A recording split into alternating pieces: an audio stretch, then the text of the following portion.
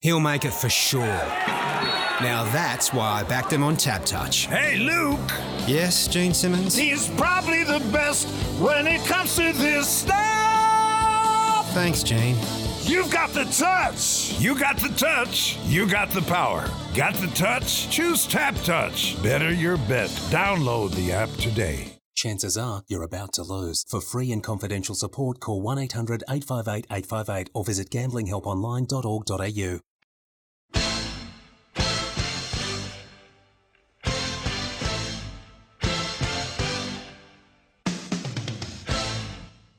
Hello and welcome to Hoop 7's Basketball Hustle, the very first edition of 2024. And the NBL season's heating up as we get over New Year's basketball. We had some big results. We see the New Zealand Breakers, they're on quite a roll right now. The Sydney Kings managed to hit back. The Perth Wildcats are building some ominous basketball. Illawarra Hawks, they're on the rise. I think it's fair to say the roller coaster rides for the Jack Jumpers, the Phoenix and the Taipans are continuing. And my co-host for this week is the perfect man to talk about Gary Brown's brain explosion as well against the Brisbane Bullets. So, Happy New Year to everybody. Thank you to Hoop 7 and TABtouch for making this possible. As always, I'm Chris Pike, but I'm joined by the former South East Melbourne Phoenix head coach. Very excited to be joined by Simon Mitchell once again. And Simon, Happy New Year, first of all. Yeah, Happy New Year. Thanks for having me back on. How was your New Year? How's 2024 started so far, Simon? Pretty quiet, to be honest. Watching lots of hoops, though, so that's good. Obviously, having the NBL on every night kept me at home. And, and the WNBL has been ticking over as well. So, yeah, been getting my hoops fill and even taking in the one or two NBA games. So, yeah, it's been good. No, fantastic. Yeah, I mean, before we get stuck into everything that's happening in the NBL, because there's a lot of talking points again for us this week, I'm fascinated to get your thoughts, because if we rewind 12 months, and I remember asking you at a post-match press conference, I think, from memory, did you play Christmas Eve last year in Adelaide? Yeah, we did. Yeah. So, I mean, I remember asking you, how tough it was having to then fly back and try to be with your family and the challenges that go with that. So, this year's very different for you. What was Christmas like in the Mitchell household without having to be a head coach on top of it? Yeah, it's pretty quiet. My three kids are at that age now where it's not quite as exciting for them as it once was. And with all the basketball leading up, it was sort of just another day. We went and had some lunch with my in-laws, and it was a nice day. And back at home to watch the double header. So we had to make sure we're home for the double header of basketball. The other thing I wanted to bring up, I saw you made mention of the fact that you went to the open air game, Melbourne United Perth Wildcats game as well. What was it like sitting in that arena as a spectator? Yeah, first game, I was trying to remember the last game I actually had been to as a spectator with no real, I guess, dog in the fight. And I think it might have actually been the year before the Southeast went into the NBL. I remember taking my son to a Kings and Melbourne United game, and we just went as spectators just to watch the game and hopefully see a good game of basketball. So that was probably the last one. So it's 5 years ago that I was last a spectator in an NBL game with no interest. So, it was had a really enjoyable night. Thanks to Melbourne United for putting me up. Oh. It was, had a great night with a bunch of ex-Melbourne Tigers and one match man. Andrew Parkinson was allowed to join us in the box. So it was a good night. It was, it was a real pleasure.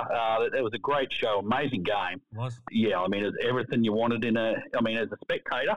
It was everything I wanted in a game of basketball. The stars shone brightly. Obviously, a great halftime show. It was great to see Homicide there. Yes. A lot of people from the NBL there. It was good to catch up with some people, some media folk there. It was just a nice feeling to come back to basketball after a bit of a layoff. Being that close to the action again, does it make you want to get back involved? How's that itch coming along? Oh, the itch is getting a little scratch. I'm still into the film and going through games a little more forensically still. I'm not trying to get through every game. I just sort of pick out a game that interests me and say, I'm going to sort of break this one down and find out what happened. I still watch all the games, and if there's something that interests me or I'm trying to get my head around a bit of a trend, or I just want to look back at some things that I thought, oh, geez, I wonder if I got that right. I'll go through the game and I'll get someone to send me a copy and then cut it up and have a look at it. So I actually had the chance last night to get through the Melbourne United Cairns game, which was it was fun to watch. Well, we'll get to that in a little while because I do want to pick your brain about that game because there was some fascinating things about it, and I want to pick your brain about what you're seeing that Adam Ford's doing that's working against Melbourne United that nobody else is doing right now. So we'll get to that shortly. Before we get stuck into things in detail about what we saw over the last round, Simon, I just want to get your thoughts on sort of the state of play in the league right now. Are Melbourne United still a cut above? I mean, how do you see it right now? Yeah, I think they are. I think that you've got to go with consistency. Obviously, everyone's going to sort of raise an eyebrow and say, well, look, Cairns have got them twice.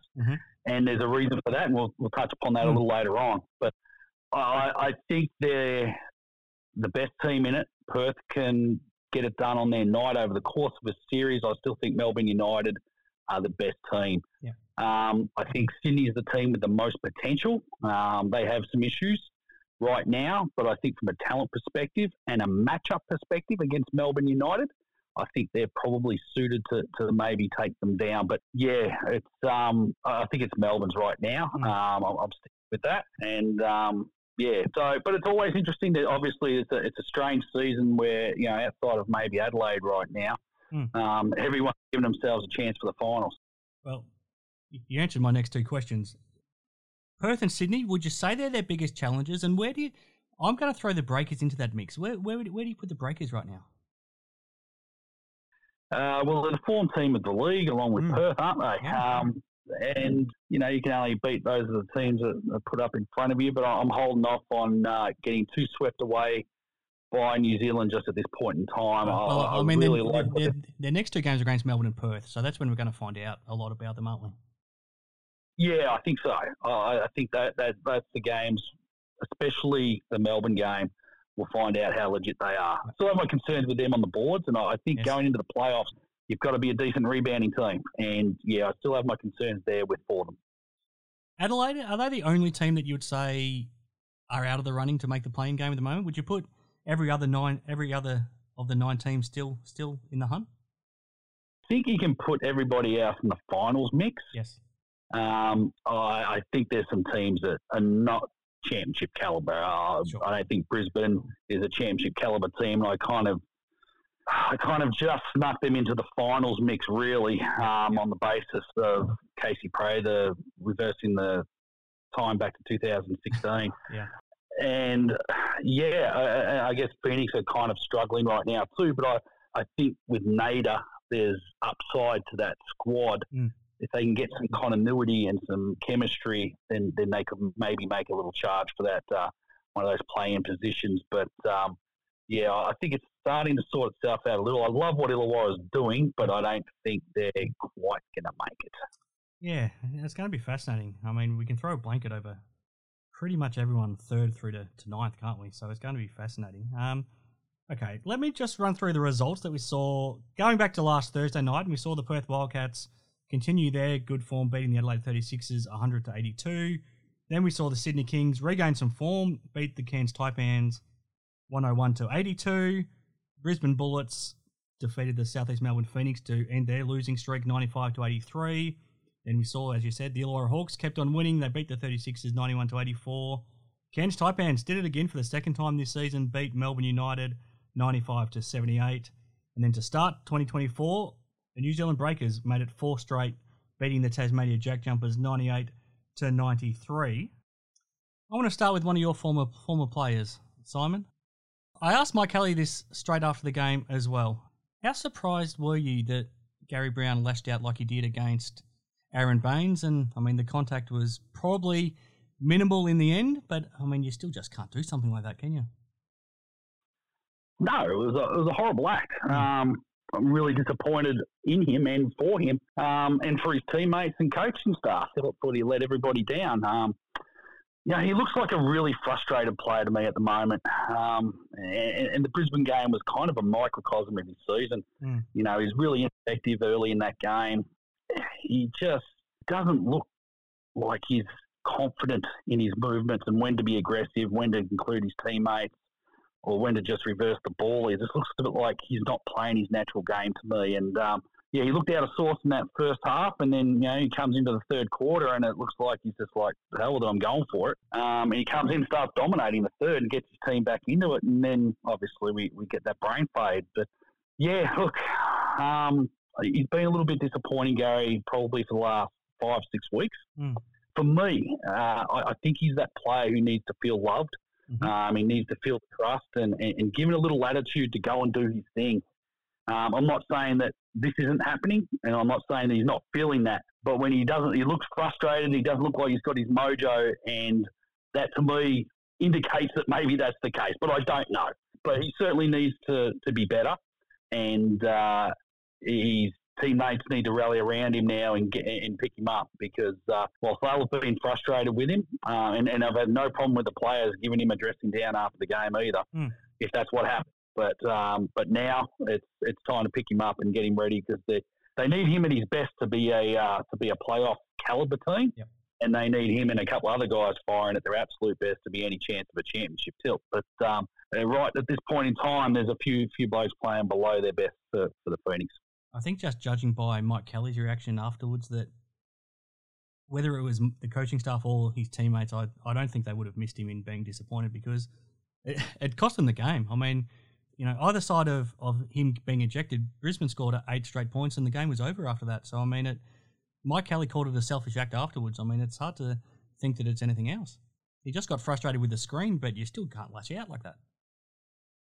Yeah, there's no reason to get frustrated at that screen. I mean, Baines is going to move a little bit, he holds a little bit, but there was nothing untoward at that screen. I think it was just a frustration play, and you could see his body language straight afterwards. He's almost thrown his arms up and dropped them and said, "I can't believe I just did that," and walked straight to the bench. Clearly disappointed in himself, but it's too late for that. He needed to be a sound mind and thinking of his teammates before throwing the straight arm. So, I'm really disappointed. It was stupid. It was ill-disciplined, and it cost his team a chance of winning the basketball game. He's been fined since. Is he lucky to not be suspended?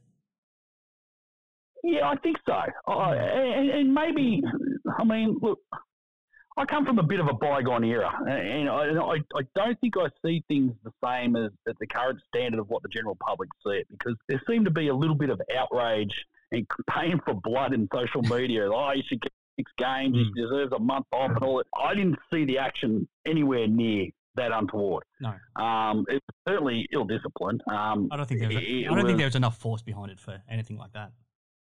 I would like to think that I could possibly stay on my feet if I was hit with that sort of force. But regardless of that, I think he's a little lucky purely on the basis of the rules, that there isn't penalty loading going into a second offence. And look, I know for a fact this has been an advantage of some teams and clubs in the past, where players or maybe people who walk the sideline have been done for more than one thing in a season, but that doesn't carry over, so the suspensions don't get thrown out there. But I think he's lucky, and I think it's a rule that they potentially need to reassess at the end of the season and say, well, okay, if you get done twice, then maybe you got to take a little holiday. Obviously, getting kicked out of the game in the third quarter is a heavy penalty. You take a little hit in the hip pocket, but I think when it's your second offence, perhaps you've got to take a little holiday as well. I think so too. Let's stick with the Phoenix for a minute. It's the same old problem. They just can't stay healthy. So we've seen Mitch Creek just come back for that game against Brisbane. Gordrak Gak might not be playing huge minutes, but with Alan Williams in foul trouble so much and battling a sore knee, they don't really have a genuine big behind him, so they're missing Gak as well. Ruben Terengi's now out as well. They're an up-and-down team. They had a great day on Christmas to beat Tasmania, but then they had another down performance in Brisbane. How much is that down to just not being able to get their full team out on the court, or what do you see their biggest problems for their inconsistency right now? Oh, without a doubt. Look, whilst I think the win in Christmas that showed a little character, especially some of the shots made down the stretcher, I didn't think the game was played with any sort of level of... to say it was a poor game from both teams. I think that's what Cody thought last week when we talked about it too, Yeah, I wasn't that enamoured with the win. I a little horrified by what the Jack Jumpers threw out there in the sense that it was unexpected. But yeah, I just thought it was a poor game, and they were the least poor of two poor teams. So, yeah, I wasn't that enamoured with that performance, but there's reasons for it. And, the reason that you can't get your guys on the floor, then you can't get them at training, you can't get any sort of chemistry, and you can't build. It makes it really difficult. And obviously having Creek back in the last game, that's great to have him back, but then you've still got another lineup out there that you're trying to build together. So it's not just losing players that sort of upsets the chemistry. It's also bringing players back in. And that's his first time playing with Nader as well. Absolutely, yeah. And I feel for Nader and Tommy and the people there at Southeast. I mean, we talked last time I was on through a little guesstimate out there that changed mine. I thought there might have been two teams that made a change, and I thought Perth might have pulled the trigger, and I thought Southeast might have pulled the trigger during that FIBA break. Oh, yeah, right. You called that probably 24 hours before the announcement of Will Cummings actually being departed, so you saw the writing on the wall. Well, maybe. From what I understand, it was for disciplinary reasons, though. So I had no idea that he hadn't been turning up to a few social events. So, yeah, I was just purely on a basketball decision with the loss of Moller. I just thought, that's too big. And they kind of double up with his skill set with Gary and Ben Air. So with Will Cummings, sorry. So I just thought, getting a replacement for Moller would be really good. And Nader's a gun. I mean, he's a player I rate pretty highly prior to his injuries. I've actually been fortunate to see him play in person when he was playing for the main Celtics. Yeah, okay. Back in the day, and really impressive player. So I think he's been brought in to replace Craig Moller, and then Mitch Creek goes out, and it's like, well, okay, I haven't played in 2 years, but if you could whack a 20-point game in there for us, help us get over the line, it'd be much appreciated. And it might be just asking a little too much for a bloke who's been on the sideline for that long. Yeah. So, but now that Mitch is back, hopefully they get to grow together. And I mean, certainly there's a lot of talent on that team when they're at full health. Well, you touched on Nader there. Another guy in a similar position is Casey Prather at the Brisbane Bullets. So you've seen him up close and personal. You know exactly what he's capable of when he's at peak of himself physically, but he hasn't played in 2.5 years now. He didn't play on Saturday night, and I think Justin Chiller was just hoping he didn't need to smash that, in case of emergency glass if he needed him, and he didn't need him on Saturday night, so he will have now had a full week to practice with the team before playing this Sunday. What are your thoughts on Casey back in the league, and how far can he take the Bullets in 9 games? Yeah, look, I don't expect the Bullets to make the playoffs for various reasons. And look, if it's the Casey Prather of 2016, they have a shot. Yeah. But he's been on the sidelines for a couple of years. We last saw him back in 2019, I think it was, 2020. I think it was only 6 with games. Melbourne United. Yeah, and look, I think there was a bit of a diminished return right there that we could see.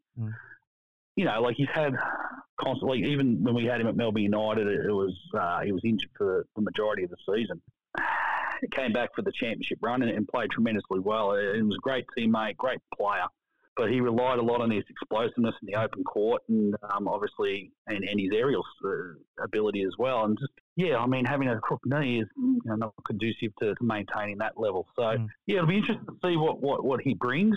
But, I mean, I think they've got concerns with the disappearance of Shannon Scott and Chris Smith. Yes. And unless they can overcome those issues, I just don't see the Bullets making a run. When you heard that they'd signed Prather, were you surprised? Like I said, he hasn't played a game, I think it's June 2021 when he last played in Israel. So he just hasn't been able to get his body right. I mean, what did you think of the signing when you first heard it? Well, strangely enough, during the FIBA break, I did a little project for myself because I was trying to place players for Southeast and also for Perth Wildcats on my roster. Okay, how I would put them together. Because, as I said, those are the two teams I thought if they wanted to make a real run at a championship, they might, they'd be best suited to slightly tweak their roster. So I had a little look and to see who was available out in the open market at the time. And to tell you the truth, I couldn't find much talent out there. Casey was on my list. Okay. I actually reached out to him via his old Twitter account to see if he was playing. because I was going through players no, I actually didn't, which I don't know if he still activates the Twitter. I don't think it's been used for a little while. So, like the smart people of the world, he's probably a bit. But yeah, I thought, I might reach out to Casey to see how he is. And then, a week and a half later, he's rumoured to be going to the Bullets. So there you go. It's funny how the world turns.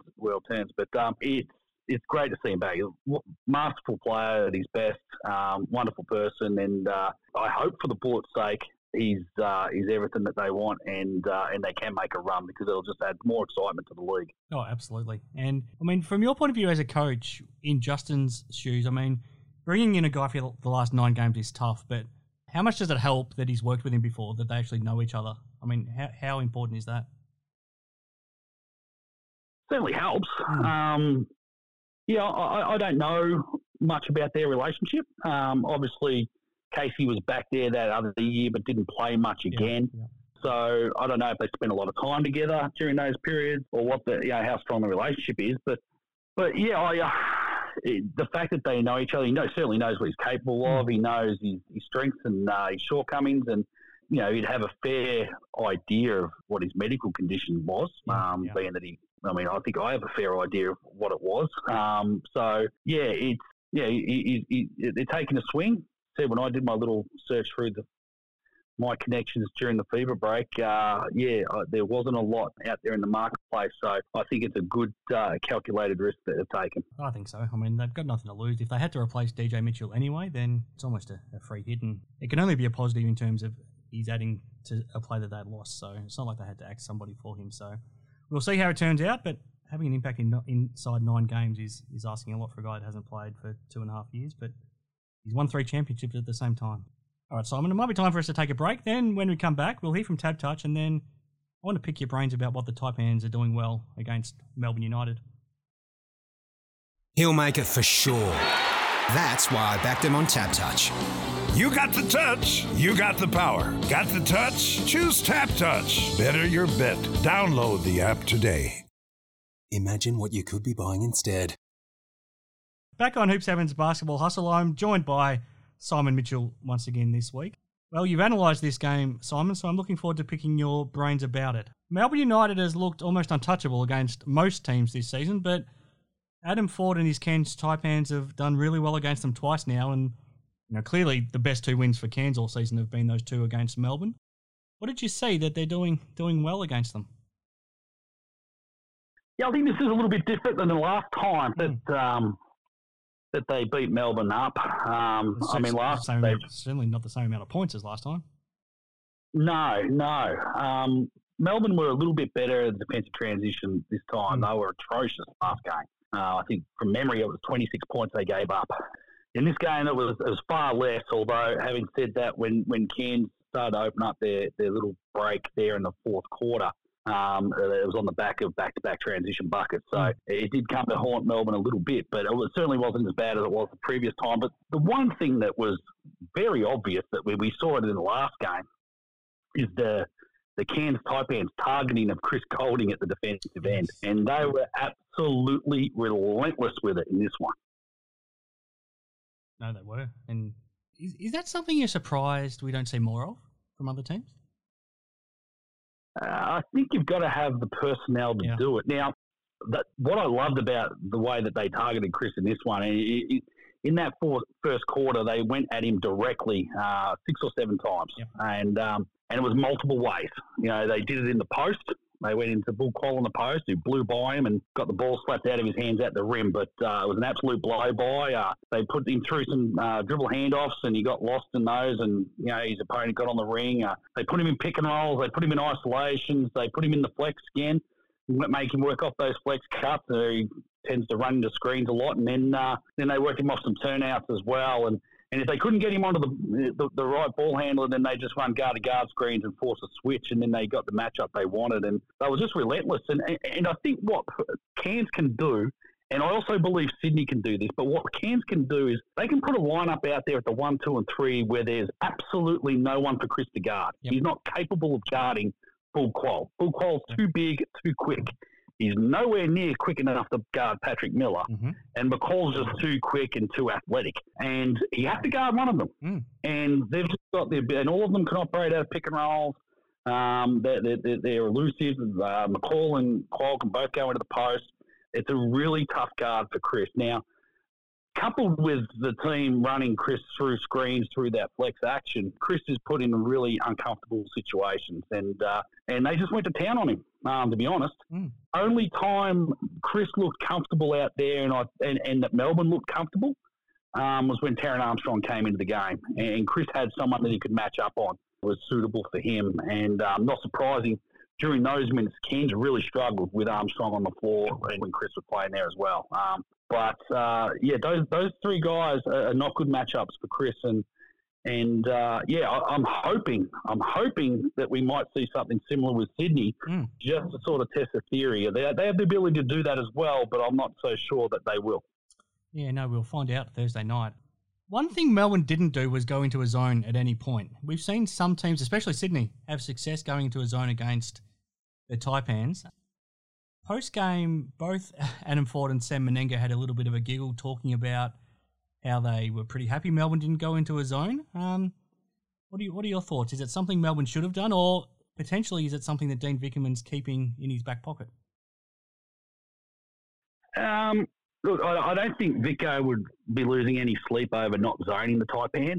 I think they're at a different level and a different stage of their season than other teams, where they're trying to figure out things with their man coverage, and they need to figure that out, how they can beat Cairns in man-to-man. Now, I'm surprised that an opposition coach would reveal their own Achilles heel and have a giggle about it. But, I think Dean would be probably more focused on, well, how are they going to guard the pick and pop? You know, where Melbourne's bigs were struggling with Menenga and Clintman on those pick and pops. So that's one thing that Dean will be looking at. How do we get Chris a matchup that works for them? You know, do they go back to switching on those flex actions to try and get Chris from not having to chase through those screens? How do they defend the sideline punch in the ice? You know, the bigs are getting really deep in that, in their ice defense, and, Menenga's staying behind and they're kicking it back and he's shooting threes. You know, how are they going to defend the mid-pick and roll with their drops? These are the things I think Dean will probably be a little bit more focused on than worrying about his own defense just at this stage of the season. Got plenty of time to unveil that. And, as I said, I think Dean's pretty strong-willed, and I believe that he'd be like, no, we're going to go and beat them with what we do best.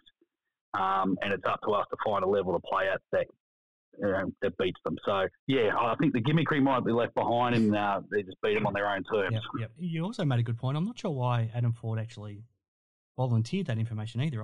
If I'm 40, I'm probably more willing to keep that to myself. But to be fair, it's not a mystery. It's not a mystery that, where they're not a great shooting team in that backcourt between two imports and Taran Armstrong. Yep. So teams have had a little bit of success against them. But, Melbourne have their own way of going about it. And I'm just sure they're going to try and find a way to overcome us in another fashion. Last one on that game. Patrick Miller might not be a great outside shooter, but he does everything else well. Has he put himself into MVP mix? No. Okay. Well, actually, let me rephrase that. Has he put himself into contention to be the next best behind Bryce? Because Bryce is clearly the runaway leader. Thank you. He could be a top 5 place getter, without a doubt. Yep. And I think he already was, to be honest. He's been right there for me anyways. He was in the middle section of my top 10 at the FIBA break. I think I had him ranked 5 or 6 in the league at the time. You did, yeah.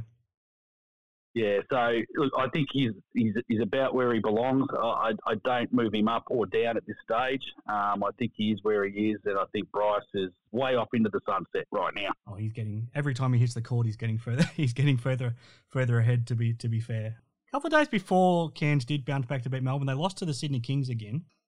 Cody and I talked last week about how we're starting to be a little bit of pressure on Mahmoud Abdul-Fattah over his job, and certainly some rumblings about Denzel Valentine.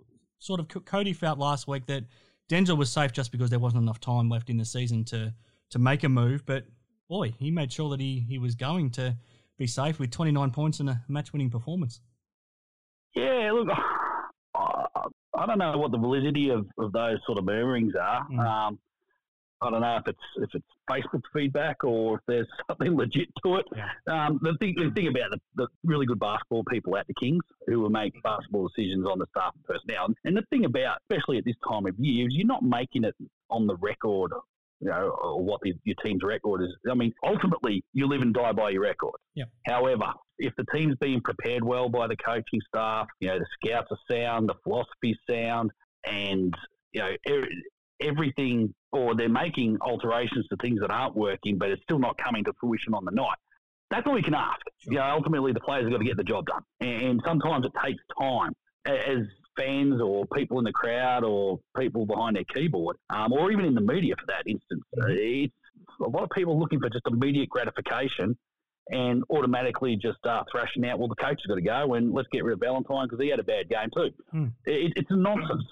Now, having said that, we aren't on the inside at the club either. So if the coach isn't doing the right thing and the staff aren't getting the job done and they're not making alterations to things that aren't working, they're making the same mistakes over and over, and they're not trying to change things, then, as I said, the Kings have good basketball people to recognise that and to make the decisions.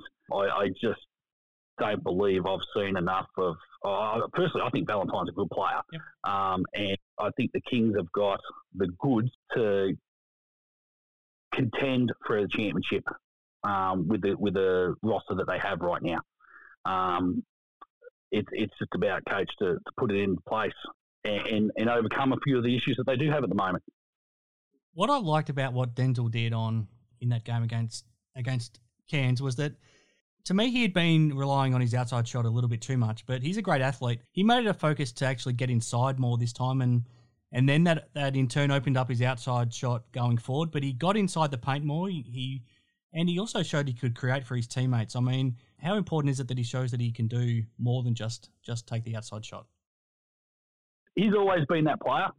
From my recollections of him at Michigan State, and I watch a lot of Big Ten basketball, and especially Coach Izzo's teams. I'm a big fan of Coach Izzo, so I saw a lot of Denzel in his college days, and he played a lot of the time with the ball in his hands, even though he was potentially not what you'd call the point guard. He was quite often the three-man. But I remember in the preseason, I compared him to, and I was maybe a little bit off in the athletic ability and prowess, but I compared him to like a Scottie Pippen type. Yeah. In that you can handle the ball in the middle of the break, you can take it off the board and run it in, and you can play him purely at the point if you want him to. By no stretch of the imagination am I calling him Scottie Pippen. No. But he just had that ability, and he showed that at Michigan State regularly. Yes. And I thought with a player like Jalen Adams who can play off the ball, I thought this kid was going to be a really, really good matchup in the backcourt with Adams. Now, Adams' play has been a little bit down on his previous year in the NBA. People keep pumping him up for the NBL. You get that a lot in Sydney. They like to pump up their own for MVPs and every other trophy that gets floated around. But I think his performances are a little bit down right now. But I think those two potentially, along with Jalen Galloway, yes, have that sort of similar build in regards to, well, we'll talk about Melbourne United. I don't see who Chris guards out of those three. So that's why I'm still high on the Kings come playoff time to be a contender. So I think they can cause some issues similar to what Cairns caused to Melbourne United. So for me, I'm comfortable where the Kings are at. They obviously got to start to get it together on the floor, but I think the talent's there and they'll be okay. Yeah, I mean, I think any of the talk was premature as well. I mean, look at the table, and they're 10-8, and they're one spot out of second position. They're one game out of second position, so they're certainly not going terribly by any stretch. I want to get your thoughts on the coaches' challenges, Simon. They're tough to watch. I think it's fair to say. Going back to when you were coaching, did you like them? How did you feel about them when you were coaching? No, I don't like them. I didn't like them. I'm all for scrapping them, and I never wanted them in the first place. Mm-hmm. When we had that coaches meeting where it was presented to us, there was two coaches out of the group that were vehemently against it, and that was myself. I won't name the other coach. Sure. It was myself and another coach, and everybody else seemed to like the idea. For me, I didn't think we were prepared. We didn't have the technology. it was kind of, well, the NBA do it, why don't we do it? Well, yeah, the NBA have billions of dollars of infrastructure into their game, and we just don't have it. And I just remember in one of the first games we had Shea Ili just run through Kyle Adnam off the ball, and there was a foul call on Kyle Adnam against Shea Ili, and it was just a ridiculous call. And I challenged it, and then they went to the challenge booth, and it got denied. And I'm like, Christ, what's happened here? So I called up the office, and as soon as I got back to, I called up the league office when I got back to my office after the game, and I needed an explanation. And it's like, oh, well, we actually didn't capture it on camera. And I was like, well, this is ridiculous, Joe. Like, you can't get the calls right, and you can't even capture them on film. This is why I didn't want this in the first place. So, no, I'm not for it.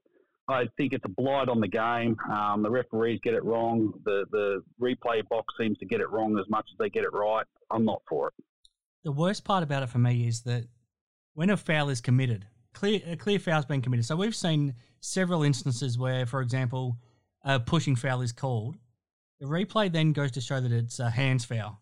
So a foul's been committed either way. And we've seen this cost Melbourne United a game against the Wildcats earlier in the season when Daly was fouled.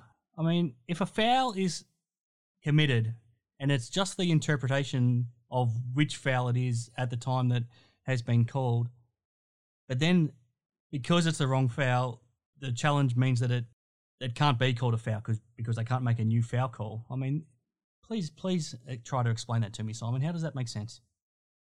I can't. It's a ridiculous outcome. We saw it in the Tassie game. Yep. It was a disastrous interpretation. And to be honest, I was having to think about it. I can't remember the foul on Daly. I can remember the foul on Daly. It was given to Alexander Sarr, wasn't it? Yes. Yeah. But the foul was on somebody else? Yeah. I mean, he was clearly fouled, but I think they called a pushing foul they on called it on Sarr, but it was on someone else. Yeah, someone else pushed him. So this is a foul on the same player, by the same player, but a different call. It's been a couple of years since that meeting. I don't remember any discussion at all that the referee had to get at that. Right now, it may be getting mixed up. So I'll give an example. So if there's a player A gets fouled by player Z, but the foul is called on player B, which is what I think happened in the Melbourne game. Yes. Then that can be challenged, and you can go back to calling it. You can't go back to calling on player A. You can't say, well, hang on, the foul was A. I get that. I understand that call, because then it's like, well, oh, yeah, but before that guy fouled, he travelled, and so do we not, like, where does it stop? So I understand that. But this, I called a holding foul, or it was a blocking foul, or it was a hands foul, and that's crap. Yeah, it is. That's absolute crap. There's made policy on the fly here. It's very, very disappointing. Very disappointing what happened in that Tassie-New Zealand game. We saw Marcus Lee foul, I think it was Mango Madiang, but because the wrong foul was called, and it would have been his fifth foul, but he got to stay in the game. Luckily for the Breakers in that game, they ended up winning, but it could have cost them the game if Marcus Lee had managed to stay in the game for a couple more minutes. And Marcus Lee was playing really well, and yeah, it was disappointing, not in the spirit of the game. Don't get me wrong, I applaud Scott Roth for giving it a crack and coming out the success in it. But the reason the rules or the replay has been put in is to try and get incorrect decisions made right, not getting a correct decision overturned on technicality. So we've got to go back to the drawing board again. This rule should never have been brought in until they had it all right. Yeah. I thought we rushed it in for the entertainment aspect of it. I'm sick of looking up referees' nostrils. They still haven't fixed that, have they? No, the whole thing stinks. I mean, FIBA went from jump balls to possession to try and speed up the game, and then we spent half the bloody game talking to referees into laptops. Get rid of it. Yeah. I'd be amazed if you polled most coaches now if they didn't feel the same about it. So it's disappointing that it came in when it did. Let's not get bogged down on it too long. Let's move on to something else. Trey Kell. If I had have told you that the only player to have a triple-double in the league this season, Simon, so far would be Trey Kell, how surprised would have you been? Yeah, I'd be a little surprised. Probably wouldn't be my first pick. But having said that, though, Trey is a pretty good all-round player. Yep. Without dropping it on the player, I wasn't tremendously impressed with his triple-double. If it takes a little gloss off it, I thought it was just a numerical triple-double. It wasn't like a domination of the game in any way, stretch sense of the game. So, yeah, it was, well done. Good effort. Your team lost. Let's move on. Yeah. That's how I sort of looked. I think Scott Ninnis agreed. I don't think he was overly enamoured about it. I don't think he'll be sending too many congratulations to him. I'm interested in your thoughts. If you're coaching and your player's getting near a triple-double and it's a blowout, whether you're winning or losing, in this case Adelaide was out of the game, would you be aware that you've got a player that's close to a triple-double, or is it totally out of your mind? Oh, there's a chance you might be aware at three-quarter time if you've checked the stats. I don't always check the stats or check the players' stats like that. There'll be some things that I'll look for. You only get 2 minutes at the end of the quarter. Yeah. So there might be something specific I want to see. It might be turnovers. It might be where we at on the offensive boards. How are we doing on the defensive boards? What have we given up on the O boards? Like, those are the sort of things. What have we given away in fast break points, second chance points? Those are the sort of areas that I would normally look at. The individual stats, I'd probably be more likely to have a look at the opponents. Like, oh, geez, feels like this guy's killing us. What's he got going there? But I think if the question you're going to ask, would I keep playing a guy so he get a triple-double, I think you kind of got the gist of how I feel about trophies. And you don't even get a trophy for a triple-double, so it means even less. No. And I'm sure Scott didn't do it because Scott didn't even know until he was told after the game that he'd had a triple-double, so that certainly wasn't how he got it. Last one on Trey. He's ended up being the point guard on this Adelaide team. Did you see that sort of a role for him when you coached him last year? Did you think he might have been able to be a point guard? Oh, no, without doubt. He was brought in to play the combo position for us, to be a three-guard rotation. And, we wanted to see, him and, say, Kyle Adden were on the floor together, that we might say, okay, well, Kyle's hot tonight. Why don't you run the point and we'll get Kyle coming off a few a few down screens or whatever it is. And I'd watched him play when he was in EuroLeague. He played played some minutes there at the point. So, we knew it was well within his ability. I'm not sure I would have had him pegged as a full-time point guard or your first option at that position, but his team's not in a position to contend, so that's what I'm kind of, I guess, basing that judgment on. If he was your first stringer, you're a contender for the championship. So I wouldn't have thought so, but he's certainly a very well-rounded player at the guard position there. But he's a pure guard, neither point guard nor shooting guard. I've always thought he was just, that combo guard and very good at many things. No, for sure. All right, Simon, that's been a lot for us to cover. Let's take a quick deep breath. We'll hear from Tab Touch and then we'll come back and wrap up the show for this week. He'll make it for sure. That's why I backed him on Tap Touch. You got the touch. You got the power. Got the touch? Choose Tap Touch. Better your bet. Download the app today. Imagine what you could be buying instead. Okay, back on Hoop 7's Basketball Hustle. I'm joined by Simon Mitchell. Before we get into our round 14 preview, Simon, it feels scary to say that it's round 14 already. It feels like we were doing our season previews only a couple of weeks ago. A couple more things to talk about. We need to get your Galen winner from round 13. Best team man in the NBL. Who jumped out at you this week? Yeah, so I'm going with Bul Kuol. And I was tremendously impressed with what he brought to the Cairns Taipans team in their win over Melbourne United. Now, obviously, there were some other stars on that team, McCall, Miller and Menenga, all having wonderful games. But some of the things Bul Kuol does off the ball, just to free up teammates. There's some of those screens around the elbows so the bigs can flare on those pick and pops. He freed up Menenga a couple of times, and it just bought him just a little extra time by setting that second screen out in the slip.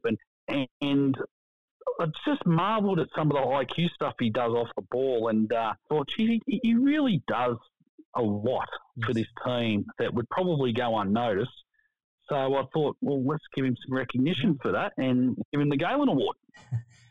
I think a lot of what he does is because he cares so much. I think he's the hardest working player on that team, and he's also the player that cares the most. I don't know if you've ever had much to do with him, but he's the heart and soul of that team. And I know he's not officially the captain because McCall is, but to me, he's the heart and soul of that Taipans team. Yeah, look, I rate him pretty highly now. watched a little bit of him when he was with the Knox Raiders, and he was primarily a scorer and wanted the ball in his hands and really was aggressive. And I wasn't 100% certain his decision making was great. Yeah. But then when he's come into the NBL and he's been a defensive stopper from day one, and I remember Fordy saying he had no idea he had a bloke like this on his hands. Like he just, he had no idea what he was getting, and he wasn't even going to play that first season. He was going to be sort of the 12th man on the bench until they got a couple of injuries, and he gave him a chance, and he's never looked back. Yeah. So he slipped through our fingers, and I'll put my hand up and say I didn't see that player. I didn't see the player that he's become at that time, and Fordy took a chance. He obviously lucked into it a little bit too, but fortune favours the brave. He got him, and look, he's doing wonderful things for Cairns, and I rate him really highly. I thought he had an excellent year last year, and he's followed up beautifully this year. Well, I think how highly you rate him is shown by the fact that when we did our jersey retirement, you hope to see his number 42 up in the rafters up there one day.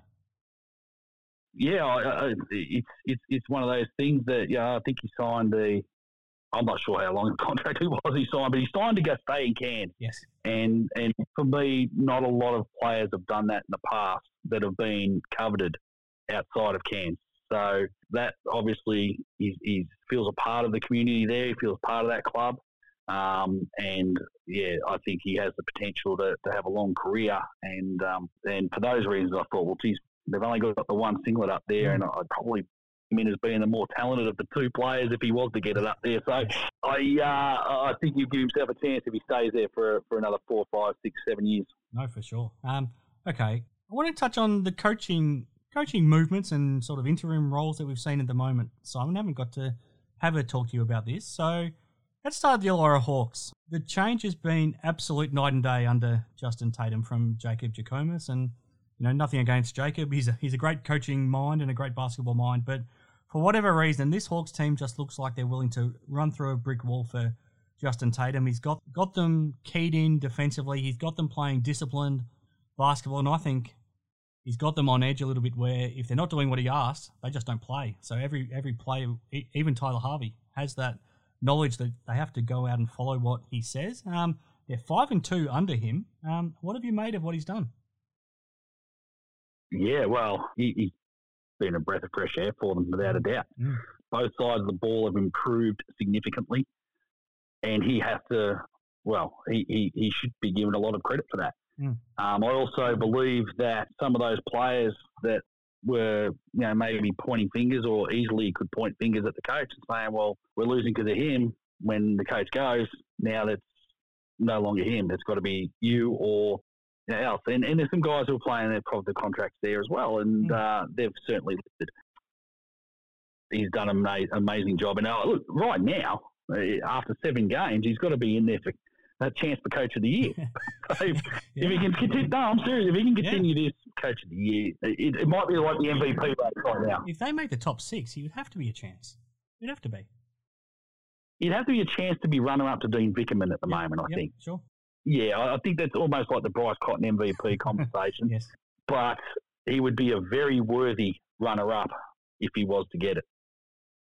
I've got to say, I've just enjoyed. They've really brought it back to basics.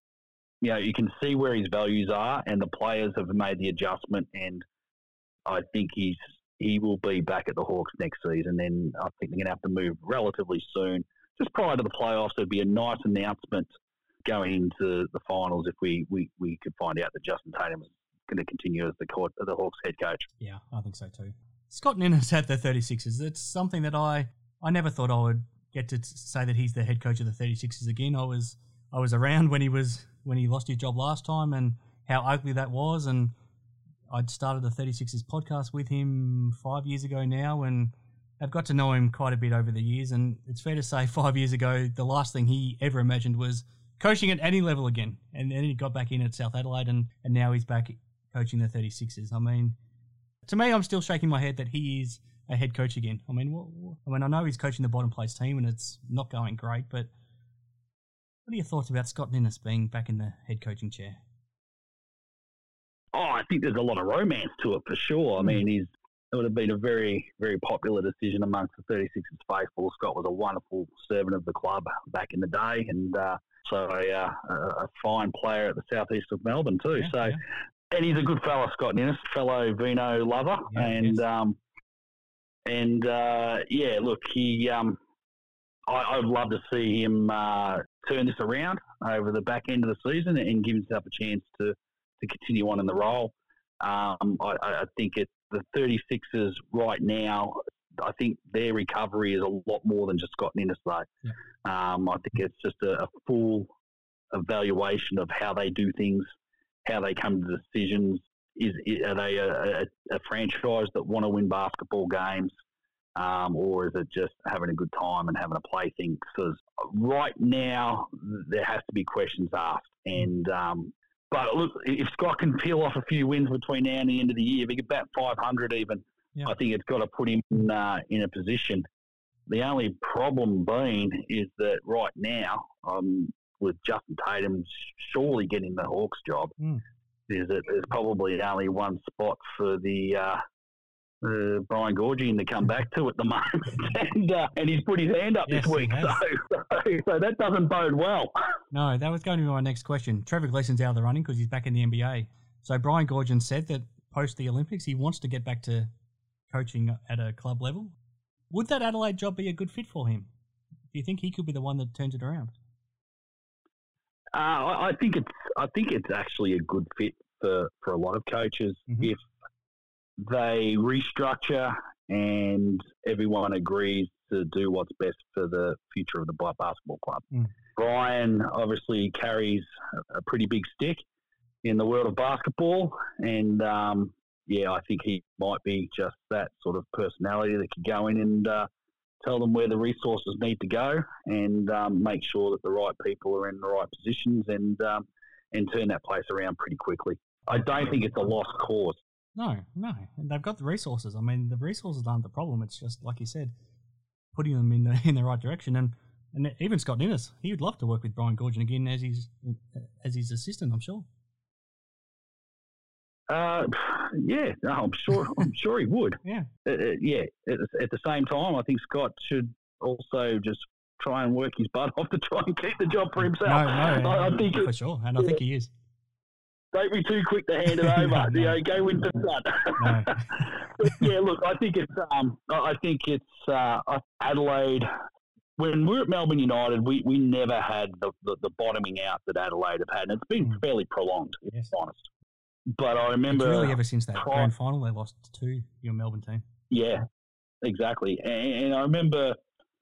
Well, that's the year I'll go back to. I remember prior to that season, Melbourne United have been frustrated as a ball club. That it was like, okay, we're sick of losing. We're sick of being underachievers, and everyone was ready to buy in.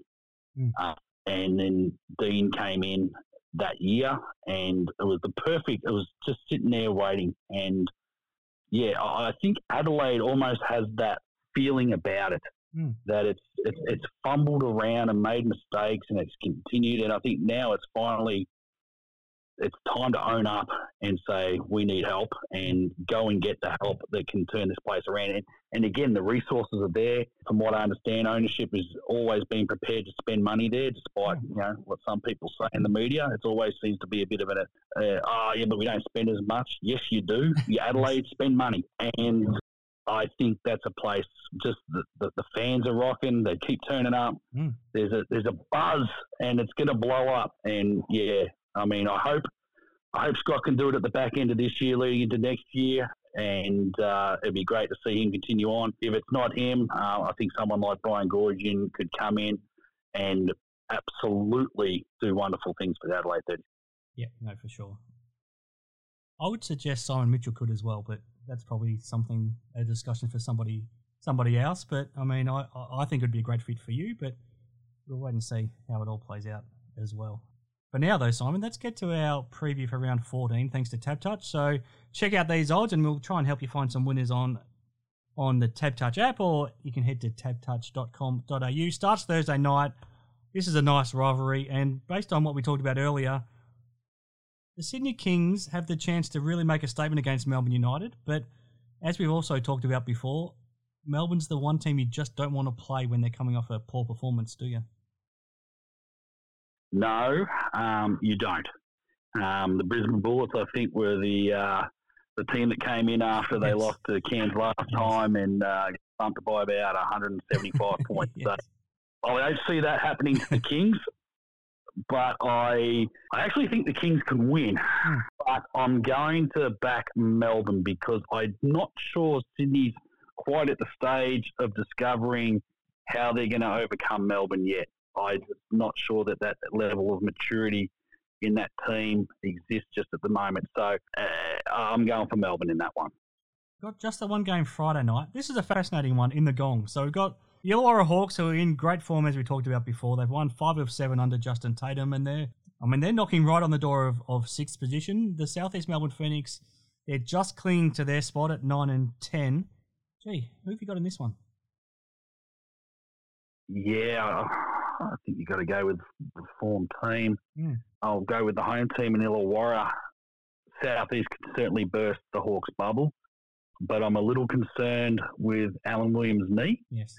He didn't look great getting up and down the floor against Brisbane, and I don't know what his situation is just at the moment, but yeah, just based on that, and a few, Gorjak Gak's still out.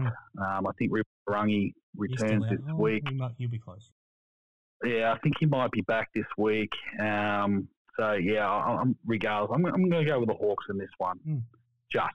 Okay, so we then got 2 doubleheaders across the weekend. Saturday, this is another fascinating one. So the Tasmania Jack Jumpers, they're coming off a couple of poor losses. So they're looking to bounce back, especially after the New Year's Day against the Breakers. They're at home to the Cairns Taipans, who are fresh off beating Melbourne United. So this is another tough one. Yeah, this is a bit of a coin toss for me. Look, I'm going to go Cairns. These two teams have the ability to create some of the ugliest basketball one can imagine. I think it was 2 years ago that they played in one of the worst games I think I've ever had to sit through. That was up in Cairns. Yep. And funnily enough, Cairns have been involved in a few of those. I think 2 of them with Illawarra this year as well. So, this one, I like the way Cairns really went about the other night. Obviously, they haven't been consistent pinning them back to back. But, yeah, I've got a few concerns about the Jack Jumpers. Look, Scott Roth is a straight shooter. He's not it wasn't coach talk he had going on in the media this week. He's just saying, he's just being honest. He's like, I'm not sure about this team. We could be 9th or we could be challenging. It's up to these guys to get their head around the defensive end, and it doesn't appear to be improving at all. So I'm going to go with Cairns on this one. Second up on Saturday night. So it's top against bottom. Do you give the Adelaide 36ers any chance against Melbourne United? None. Is there a chance it gets ugly? Is there a chance it's an ugly scoreline? Yes, there really is. Especially if Melbourne falter in Sydney on Thursday. Yeah. Look, again, I think if they bench Sean Bruce and they go with the bigger, more athletic front guard tandems, I think they can give Melbourne the same issues that Cairns do. So, but I don't know if they're willing to do that just yet. So, coming back on that, I think Melbourne will win on Thursday, and I think they'll win on Saturday again. Yep. And then, they're almost at a point where, with 8 games to go, they would just about have sewn up top spot already, which is a hell of a position to be in. Yep. Sunday, these are 2 more big games, and I think we're going to, first up in Auckland, we're going to find out a lot about both the Breakers and the Wildcats. This is going to be a chance for both to make a bit of a statement. It is. This is going to be the game of the round for me. And I don't know if it's picking an upset, but I'm going to go with New Zealand. I think that both teams still need to prove to me that they can get the job done on the board consistently. Perth still haven't done that for me on a consistent basis. So I thought Cairns were excellent. Perth was excellent in their last road trip where they lost to Melbourne, but then went up to Cairns and had the win, and then came back and put Adelaide to the sword. I thought they were really impressive, but I think that New Zealand's rolling. It's a little bit under the radar for a lot of people at the moment. This is their opportunity to to really sort of bring to light what they've been able to achieve the last 5-6 games. Yeah, I mean, from where they've come and the challenges they've had to be in the top 6 now and have won 4 straight, I think they're really the team that's shooting up with a bullet. But we'll find out a lot more in this game.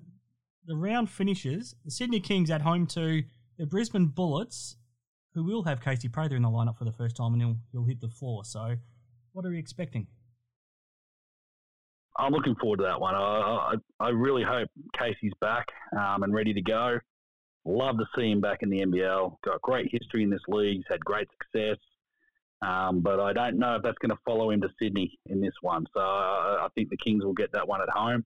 I think that might be if that's what happens, that might be the end for Brisbane and their pursuit for a playing position, I think. I think they're just falling a little bit behind the pack. That would make the maiden 12, and sort of, but between myself and Cody, we've sort of said that 12 losses is probably about as many as you can expect to still get into the top 6 with. So, yeah, to already have 12 with 8 games to go, it could be the death knell for them. You might be right. So, all that will play out over the coming days. Simon, it's been fascinating to again pick your brain. It's great to get your insights and your unique knowledge of what we're seeing across the NBL. So, thank you very much for joining me once again. Thank you to Hoop 7 for making it possible, and thank you to TapTouch for supporting us as well. So head to taptouch.com.au or download the TapTouch app, and we'll try and help you find some winners across the NBL round. I'm Chris Pike, and I'll sign off and leave you with a final word, Simon, of maybe what you're looking forward to most over the coming days. Over the coming days? Oh, it's just a basketball festival. The WNBL starts again tonight with a double header, and we've got a good week's of game. I'm really looking forward to that New Zealand-Perth game on the Sunday. That to me is going to give us a true indication of where New Zealand's at, and it might just let us know where Perth's at. If they can go in there into New Zealand and have a resounding win, and it's not on the back of Bryce Cotton heroics, then I will be truly a convert.